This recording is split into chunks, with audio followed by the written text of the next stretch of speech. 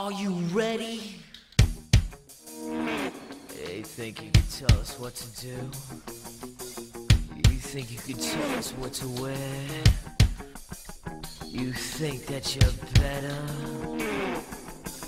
Well, you better get ready. Bow to the masters. Break it down!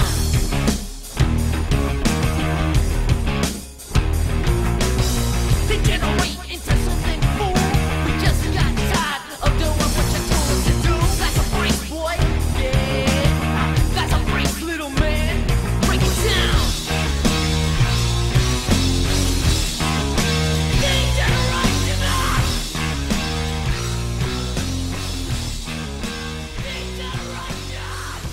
You think you can tell me what? Welcome to I'm Not Targeting, You're Targeting, talking mostly sports, mostly in the SEC, and mostly with the Bama bias.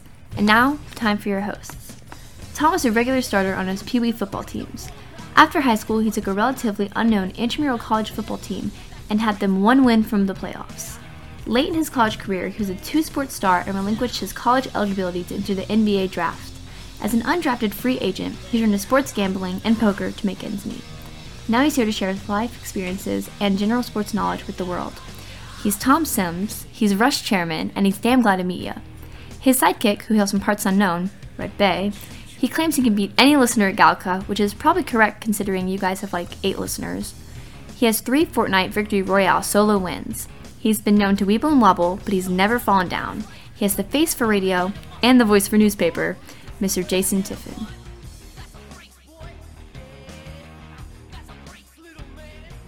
Welcome to the second podcast episode of I'm Not Targeting, You're Targeting. I'm Jason Tiffin, and along with my co-host Tom Sims, we're here to talk about college football, mainly in the SEC and mainly Alabama. This is, like I said, this is one of our second one. It has to be better than our first one, doesn't it, Tom? I guess we'll see. But of course, I'm very optimistic. Not about this show, but just in general. But surely it can only go up from here, right? Yes, I think you're exactly correct, and don't call me Shirley. Tom, you got the word of the day. As we know the format, we're going to have a word of the day. If the word of the day is spoken by me, because Tom should be easily able to work it in because it's his word, I'm not privy to the information. Privy would be another good word of the day. That's for another podcast. But Tom will have the word of the day. If I work it in, we're going to drink copious amounts of alcohol. So, Tom, what's the word of the day? Well, tonight's word will be Bomber Peak. Bomber Peak. And unlike how you left us hanging last week, I'm going to explain a little bit about this word to our one listener so he'll be able to follow along. Bomber Peak was a term coined by Steve Ballmer of Microsoft in the 80s. It was originally used for computer programmers, but it really can be applied across a wide range of different options. The term means that drinking alcohol improves cognitive ability, up to a point, much like a bell curve. Ballmer found initially their programmers would become super productive while first consuming alcohol until a point where they became sloshingly drunk, and then of course their productivity tanked. But I found that this has held true for a lot of encounters in my life. Playing pool comes to mind, billiards as you Brits would say, cornhole, poker. I can remember me and Gober out shooting pool, and I couldn't hardly keep my eyes open, but couldn't miss on a pool table. So I bet you got your own stories on that one, Tiffin. That's the word. We could blindfold you with dental floss. Your eyes are almost shut anyway, but continue. No, that's it. Just work it in. Bomber Peak. You know, I don't. Other than just saying Bomber Peak, that one does not count, by the way. I don't know that I can work that in. We'll try it. But speaking of the bell curve, I was telling my daughter about the bell curve, my understanding of the bell curve is, and you know how the population falls in a bell curve on pretty much anything, whether it be playing football, playing checkers, digging a ditch. You know, you have 1, 2, and 3 standard deviations away from the mean, And the farther you go to the right of the mean, you're 3 standard deviations away from the mean. You're pretty darn good at the activity you're doing. Tom, are you plus or minus 3 standard deviations away from the mean on anything in your life? I'm pretty much out there on the edges of the curve, and sometimes it's not on the good edge. That'd be the negative. So I have found out this. that'd be the started negative playing edge. Fortnite again, and I have found out that I am definitely minus 3 standard deviations away from the mean on Fortnite, and it's just a sad state of affairs when I play. All right, enough Welcome to my talky life. about the word and the bell curve. Let's jump right in. We're going to cover the SEC East this week, and the format we're going to use. Let me get a pen and paper because I'm sure we're gonna disagree, and I'm gonna try to keep up with it. I'm gonna state the team I have at 7, 6, 5, all the way to number 1, and then you will counter, and whatever team I say I have at 7. You will say, yes, I have that team at 7 as well. Or you can say, no, I actually have that team at such and such, and we'll go from there.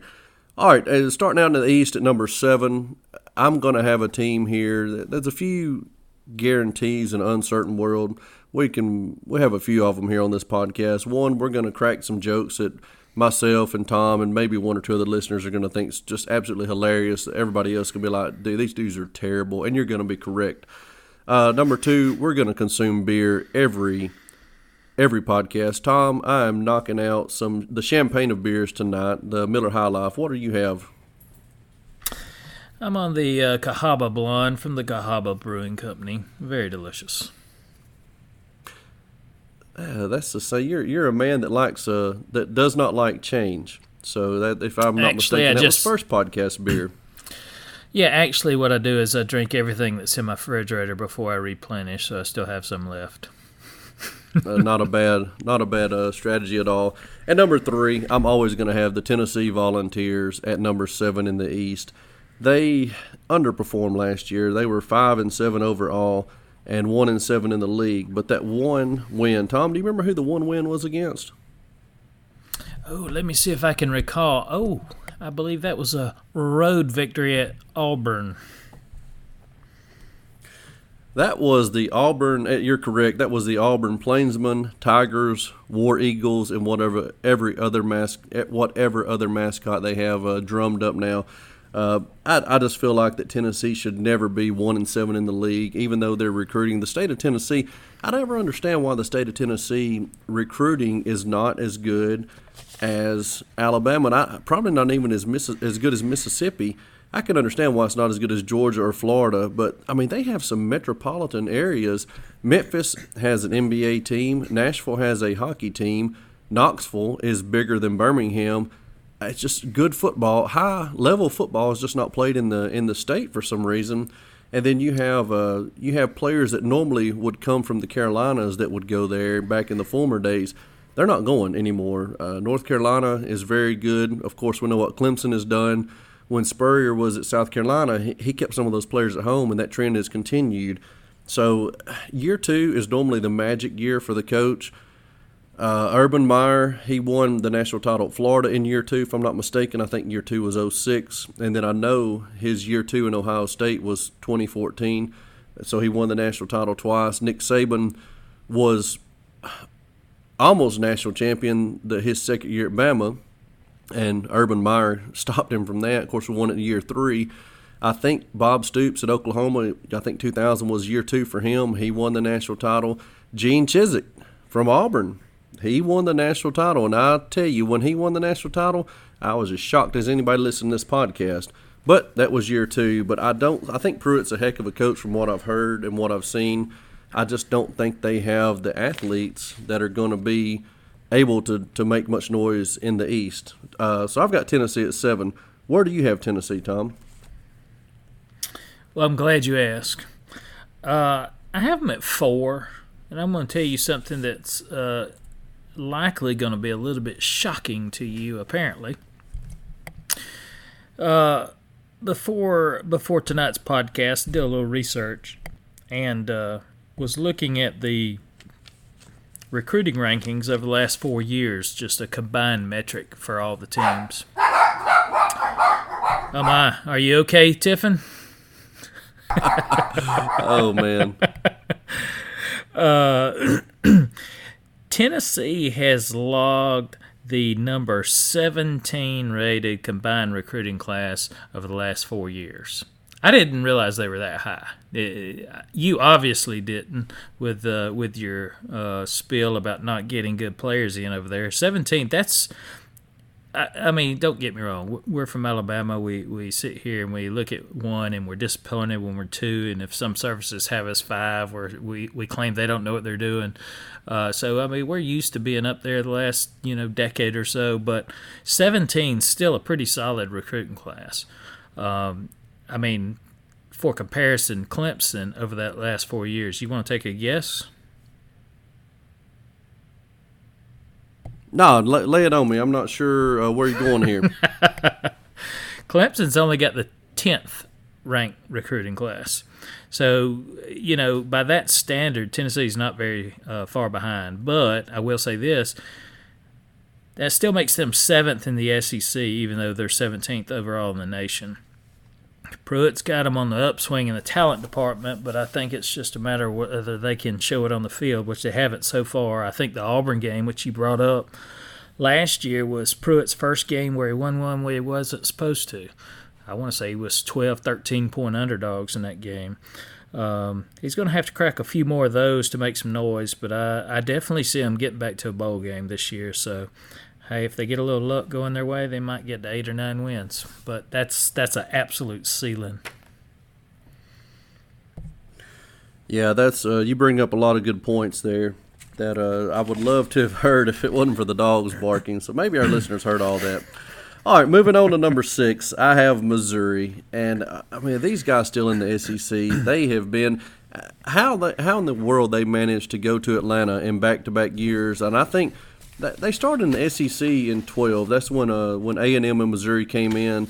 So Missouri went in 13 and 14, I believe. 13 Auburn beat them, and 14 we beat them. I don't know how they managed to pull that off. That shows you how weak the East was. Kelly Bryant transferring in is going to be interesting. We can keep an eye on that. And if he pans out to what Missouri hope he pans out, then maybe I will sit here in early December with egg on my face, but I just don't see it. They play Big 12 style football in the SEC, and as Oklahoma can tell you, that just does not work. So Missouri is my number 6 team. Where do you have Missouri, Tom? Well, you're jumping right into what I consider my sleeper team of the SEC. I have them finishing 2nd in the East. I know that's a leap. They went 8-5 last year. And then, of course, like you mentioned, they picked up probably the biggest free agent or one of the biggest free agents in the market last year in Kelly Bryant. That's exactly what college football has become as free agency, by the way. But to top it all off, Missouri's schedule is weak as my 3-rep squat max. They have 5 road games, and 4 of them are against Wyoming, Vanderbilt, Kentucky, and Arkansas. I'll repeat that, Wyoming, Vanderbilt, Kentucky, and Arkansas. That's 4 out of their 5 road games. They catch Georgia on the road, but they're not going to win that game in any zip code, so that's irregardless. But each of the other 4 games are winnable on the road. So, if they pick up a little confidence, pick up a couple of the wins out of conference against the smaller competition and hold and can pick up those road games, they have a fairly tough home schedule, but West Virginia, South Carolina, Florida, and Tennessee – it's not out of the realm of possibility that they could win three of those 4. They might even sneak up and get 4 out of the 4. So I'm going out on a limb saying Missouri is going to run 10-2, possibly even 11-1 if they get really hot. So yeah, that's my surprise team. So that's not a joke. That's that you're going with Missouri number 2. I don't joke very often. You don't joke well very often. All right. Well, Tom, I knew we would differ on this, and we are differing. That is a 4-spot differ right there. Number 5, I have Vanderbilt. Now, Vandy when James Franklin was there, he really turned them around to a respectable team in the SEC. I think they got 9 wins one year with Franklin. And so a very impressive feat for Vanderbilt. And Derek Mason, which I thought was not a great hire, and he didn't have a very good first year, but he has really turned it around, and he has had some good victories there. I've got them at number 5. Honestly, they're state champs for what, 2 or 3, 4 years running now. So, Tennessee's going to have to beat them before they can set their sights on Georgia. But I think Vandy wins enough to stay out of the cellar. Where do you have Vanderbilt? I have them in the cellar. Vanderbilt's going to be soft as pudding this year. The only highlight of their whole team is Keyshawn Vaughn, which is a running back, of course. And, Vanderbilt, if you looked at last year, they went 6-7, but they were competitive last year. They really were. They had some game. They had a Notre Dame whipped, or at least was very competitive right to the end. I thought they should have won the game. And everybody remembers Notre Dame ended up in the playoffs undefeated with a quick exit. But Vanderbilt last year, like I said, they were competitive even in a lot of the games that they lost. They won several games that I didn't think they would have won, but they were pretty good. But they did it mostly with offense. That's strange to say, but their defense was not great last year. But Kyle Shermer, quarterback, was solid. He played well all year, kept them in a lot of games, and won a lot of games for them. But he's gone. The defense gave up almost 200 yards a game. And then on top of that, they're going to lose 7 of those starters after giving up 200. When I said 200 yards, I meant 200 rushing yards. Excuse me. And they're losing 7 starters. So they're going to take a step back defensively and offensively, I think, and the schedule definitely does them no favors either. I don't see them getting out of the bottom this year. Vandy has, of course, their permanent opponent in the West is Ole Miss, but their cross game this year is LSU, and you got to figure that's a loss. So I might have Vandy a tick too high, but 5-7, honestly, does it really matter? Number 4, and I actually, in my notes I might have this team a little bit too high, but Stoops has really done a good job with Kentucky. Now, I know Benny Snell is gone, and that's an NFL player that will definitely make some noise on Sunday this year, I feel like. But I think they can get enough wins to creep ahead of Missouri and Vanderbilt. The cross game's what's really going to help them this year. They have Arkansas they have Mississippi State as their permanent opponent, and Mississippi State has been good. They were pretty good under Mullen, and I think that Moorhead will be an adequate coach, but honestly, there's a lot of other teams that I would there's a lot of teams that I would not rather play than Mississippi State. Bama, LSU, Auburn, those are 3 teams that that I'm sure Kentucky's glad they don't have to play year in, year out. Their other cross game is Arkansas, and that should be a W. I know that Chad Morrison is 2nd year, and we've talked about year number 2 being the magical year, but Arkansas's talent level, believe it or not, I think Kentucky has more talent on the football field than Arkansas. Now, if we're talking hoops, we're definitely going to take Kentucky over Arkansas. But even now on the gridiron, I feel that Kentucky's still a notch above them, so they should win both of those. I think they can win against Missouri, Vanderbilt. Tennessee will be a toss-up. But if they can beat Missouri, Vandy, Tennessee, win their cross game with Arkansas, that should put them well on the way to the number 4 slot. Where exactly do you see Kentucky finishing, Tom? Yeah, we're not simpatico here on the East at all. I've got Kentucky barely edging Vandy out for the 6th spot. I know they were 10-3 last year, including a surprising bowl win over Penn State. But you have to go back to 1977 as the last time Kentucky had a 10-win season. I expect it to probably be 41 more years before it happens again. I don't think they can repeat. They've lost too much. They're not a program that rebuilds. I expect them to lose at least 5 games this year. But on the bright side for these guys, I do think they have a schedule that might could get them to 6 wins, which gets them in a bowl game. And if you're a Kentucky fan, that's pretty much what you're looking for. So they might fulfill their lower expectations, but not repeating 10-3 again. Got them at 6. Got them at 6. All right, moving now to the top 3. I have my top 3, or my number 3 team is South Carolina. And I honestly feel like 3, 4, and 5 could be easily interchangeable. So South Carolina, the reason I have them at 3, I feel like they beat the teams I have at 7, 6, 5, and 4. I feel like they win all 4 of those games. So there's 4 wins in the SEC East, and then they have their cross games are A&M and Bama. Could easily drop those 2. Definitely should drop the Bama game. Florida, Georgia, I don't see them winning either one of those. So I've got them finishing at 4 and 4. But they slide the number 3 spot because of the tiebreaker the head-to-head tiebreaker over Vandy, Kentucky, Missouri, and Tennessee. Muschamp, he needs to win this year. He's going to be on the hot seat somewhat. They play as tough a schedule as anybody in the country. I mean, they're going to play Clemson, they're going to play Bama, they're going to play Georgia, they're going to play Florida. And they also have North Carolina opening up in Charlotte for game 1 of the year. So that's no gimme there. So it's going to be a tough road to hoe for them. But I have them at number 3. I got them at number 5, and honestly, I don't think that there's a lot of difference between the 3rd and the 5th place team in the East. I think everyone expects Carolina to be better this year. That's me included. I think Bentley should be really good under center this year, but their schedule is brutal. I mean, they'll face what will likely be the preseason number 1, number 2, and number 3 teams in the country.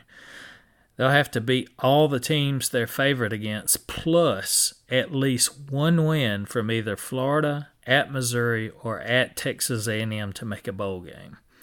I have them at 4th in the East, but they could easily slip behind Kentucky if Kentucky surprises. But 3 they're probably good enough to be 3. I don't know their schedule will let them be. I got them at 5th.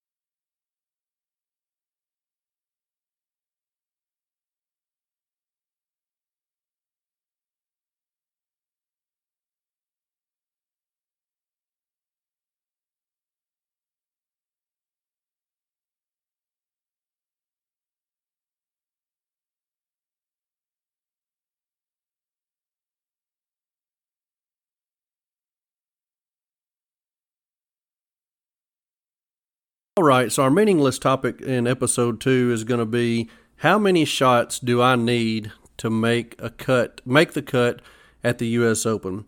And as you know, the U.S. Open normally has the highest scores. When I say highest, the closest to par, maybe even over par. So I wanted to choose the U.S. Open. And I'll be honest with you, Tom, I kind of made a mistake here.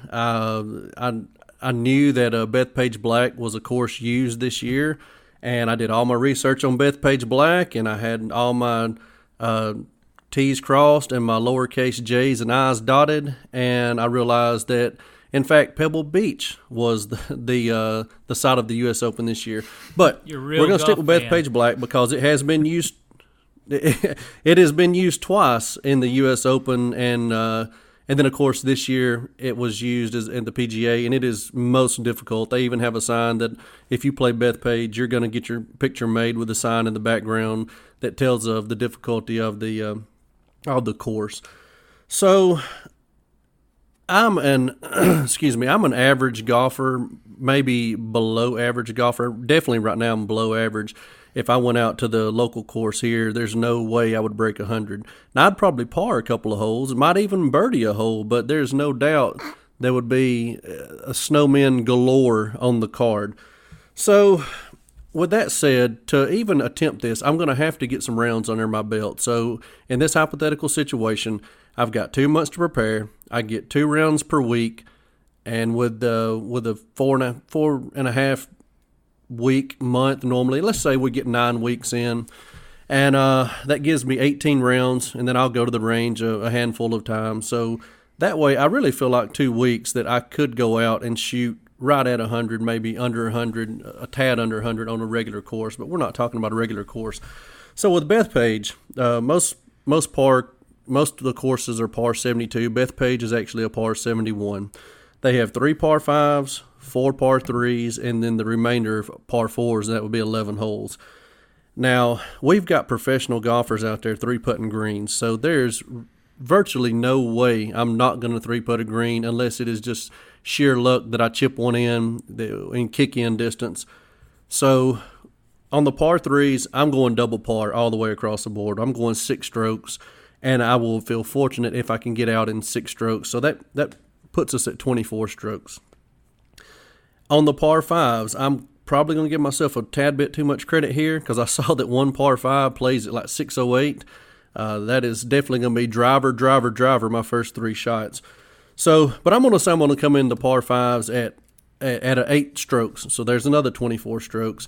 And on the par 4s, I'm going to throw 7 out there. That would be triple bogey on all of them. There's no doubt I'm going to throw some snowmen up on the board. But I really feel like, surely to goodness, I can get a bogey or at least a double bogey, maybe 1 or 2 holes. So that's got me coming in and remember, to make the cut, got to play 2 rounds. So that puts me in at 125 strokes. So par 71, the good news is I don't have to hit par to make the cut. I don't have to hit under par to make the cut if history holds. The biggest number ever posted to cut was plus 15, and that was in 1966 at Olympic Fields or Olympia. But both courses where the records are, the lowest and the highest, are both have Olympic in it, and it gets confusing. But it was in 1955, and back then, until recently, probably in the last 10 years, if you were within 10 shots of the lead, you made the cut. So hypothetically on that plus 15, the leader was at plus 5 after 2 rounds, and that is brutal golf. We got professionals out here that consistently go in the red, and every golfer on the course was in the black. Now the lowest cut line was plus 3, and that was back in 2006.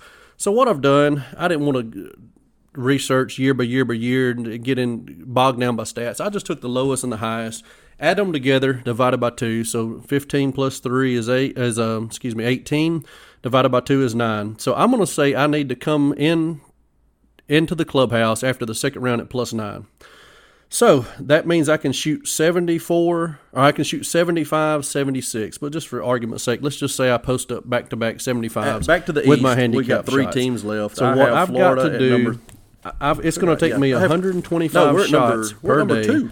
Two that's teams left. 50 shots I have over Florida at number 2. the And 75 of course, that's going to leave for we're a gonna be in total of agreement on the 125. number And then one if I team. do that But on the Florida, second day, I feel guess confident I who- can make the cut. So Dan my answer Mullen, to the guess question, what year he's in? how many shots at do I Florida? need to make the is cut this at the the U.S. second Open? year I for need him as 250 well? shots after 2 days. This is the second Take the year handicap at away, Florida. and that It is is.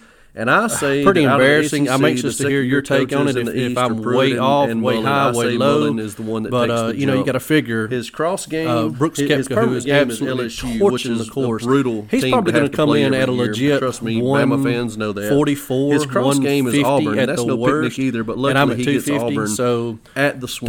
Tom, take it away. And I just- 250 strokes. Am I way my off base or bottom am I close? 3 through 7 teams.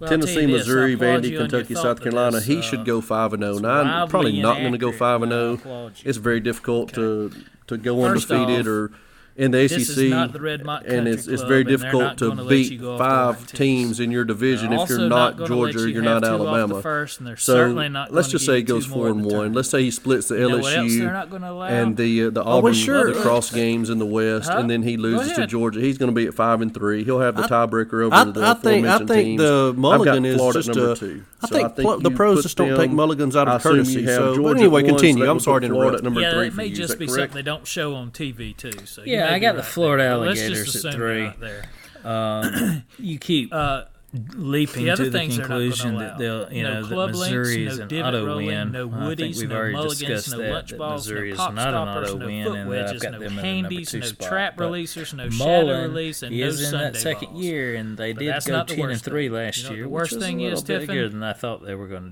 do last year. But What was that? they also hold the What's number that? 6 composite ranking There in is recruiting no over the last beer 4 years. on the So US that was Open pretty course. impressive. I There's didn't realize they no were that high cart, on the list. There's no beer girl. So they there are have no talent. coolers, They just there's haven't none put of that. together an offense. There's in no several crying in years that baseball. reflect Like that there's talent. no beer on the PGA. That's why course. Mullen's here. You're not going to get. to I'm enjoy out. the His I'm road out. game's going to be I don't tough. even Like wanna do you it. said, he's got to go. I to I don't. LSU, I'm South done. Carolina, Missouri. You know, I wasted a solid I included the 17 Missouri minutes in that, of by the way. research on this. and he also All to has be the told neutral this, site games I'm against done. Miami I'm and done. Georgia. But So, anyway, I knew they were gonna 250 be shots for Denver, keep and a 10-win season. But I still have them sneaking into the number Did I 3 lose spot you? in Did the you East. pass out over there? Okay. I've got you, man. That brings had us a to number little technical 1, difficulty which is apparently. we both have Hot minute, Georgia, though. and Yeah, it has to be Kirby's year. I doesn't heard it? you He's been loud so and close. clear. Bama has ripped his hearts out. Which So I'm they, way they off did on beat 250. Auburn Is in that the what you're ACC 2 saying? years ago to win the ACC Yeah, crown, I and don't think then that's Tua enough. went all I don't second and think it's 26 enough, on but them. like I said, I don't- And then I don't last know year why in the you'd wanna ACC, they play had us anyway 28 without to the cart 14. I and beer, rewatched that so game the other day. I didn't really give it a whole lot of We had thought little once, business once winning I that discovered game what you were at different looking at, junctures but, of the game. Now in the fourth yeah, if quarter, I'm going we took over care or of under the business and 250, we I'm taking a lot of deserved money that to Vegas and victory. going over But they're up 28-14, and Squints trots out there for a field goal Well, that within is his probably range. I going mean, to be under a safe 50 bet. yards. Heck, it might have been under 40 yards. But I'm going to say, just guessing, it was probably a 45, 42, maybe 39-yarder, and he misses it wide left, and you could just feel the air go out of the stadium. And then we come back-to-back touchdowns. They fake the punt, and as we know, Jalen That was runs a great it in call on that fake punt to give by us the way. touchdown victory. Oh, yeah, for sure. It cost them a quarterback, went to Ohio State. But Georgia has the best offensive line in the ACC, possibly in the country, according to a number of pundits. They've got Zamir White coming back off injury. He should be 100%. DeAndre Swift should be the number 1 back in the ACC. And it's been a while since Bama has not been considered to have the number 1 back coming into the year, in my opinion. So the East is a lot easier to navigate through than the West. I think that point bears out every year in and year out. So I've got them going 12-0 and going to Atlanta.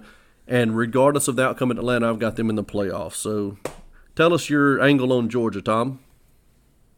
Well, blah, blah, blah on Georgia. They're good. They recruited well. They got similar talent to Alabama, blah, blah, blah. Yeah, Fromm, Swift, Thomas. I mean, they're going to make easy work of the East.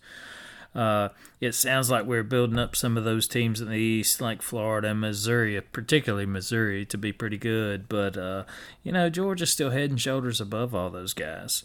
You hit on it. Fromm, Swift, Thomas, all those three will be on one of the three All-American teams, first, second, or third team. They'll all make appearances there. I will say this, though, and I'll get into this a little bit in next week's podcast when we start covering the West teams, but I disagree that Swift is the best running back in the SEC. I'll just leave that little tidbit there, but nonetheless, yeah, Georgia, heads and shoulders. They'll be in Atlanta again for, what, third or fourth consecutive year? Should be third, I believe. I'd have to go back and look. I know they went the last two.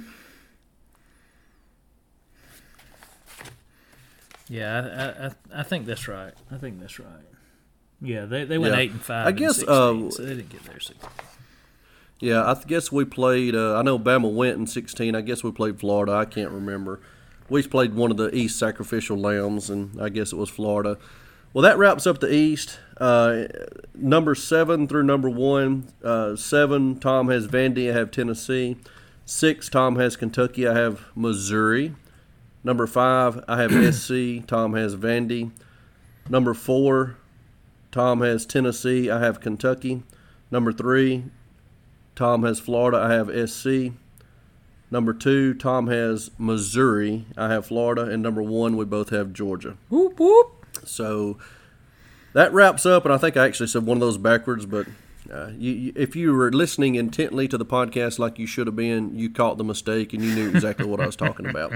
Now let's move on to our Instagram model of the week. Last week was Sophia Beverly. I'm sure you checked her out and gave her a follow on Instagram. This next one is Kindly Myers. Her name is Kindly, like she is so kindly to put her bikini-clad pictures on the internet for us. Kindly, and that is her Instagram name. She's kind of like Madonna. She's a one-name gal, but she is from Nashville. She's a former Playboy Playmate, and there's a very good chance that if I run up on her in Nashville, she will have a restraining order on me before the night ends. So, Tom, I snapped you a picture of her.